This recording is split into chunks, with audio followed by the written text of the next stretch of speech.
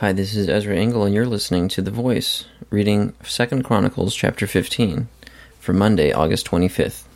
The Spirit of God came upon Azariah, son of Oded. He went out to meet Asa, and said to him, "Listen to me, Asa, and all Judah and Benjamin. The Lord is with you when you are with him. If you seek him, he will be found by you. But if you forsake him, he will forsake you. For a long time Israel was without the true God, without a priest to teach, and without the law. But in their distress they turned to the Lord, the God of Israel, and sought him, and he was found by them.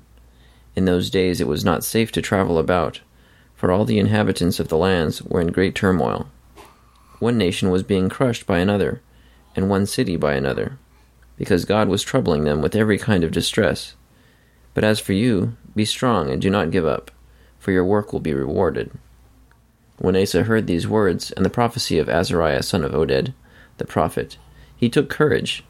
He removed the detestable idols from the whole land of Judah and Benjamin, and from the towns he had captured in the hills of Ephraim.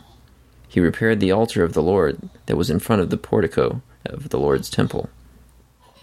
Then he assembled all Judah and Benjamin, and the people from Ephraim, Manasseh, and Simeon, who had settled among them, for large numbers had come over to him from Israel, when they saw that the Lord his God was with him.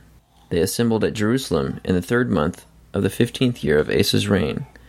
At that time they sacrificed to the Lord 700 head of cattle, and 7,000 sheep and goats, from the plunder they had brought back.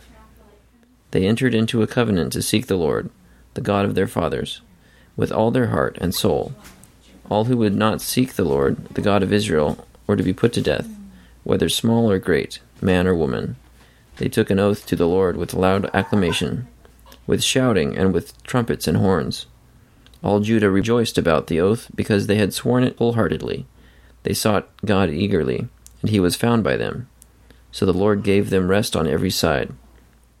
King Asa also deposed his grandmother, Maacah, from her position as queen mother, because she had made a repulsive Asherah pole. Asa cut the pole down, broke it up, and burned it in the Kidron Valley, although he did not remove the high places from Israel.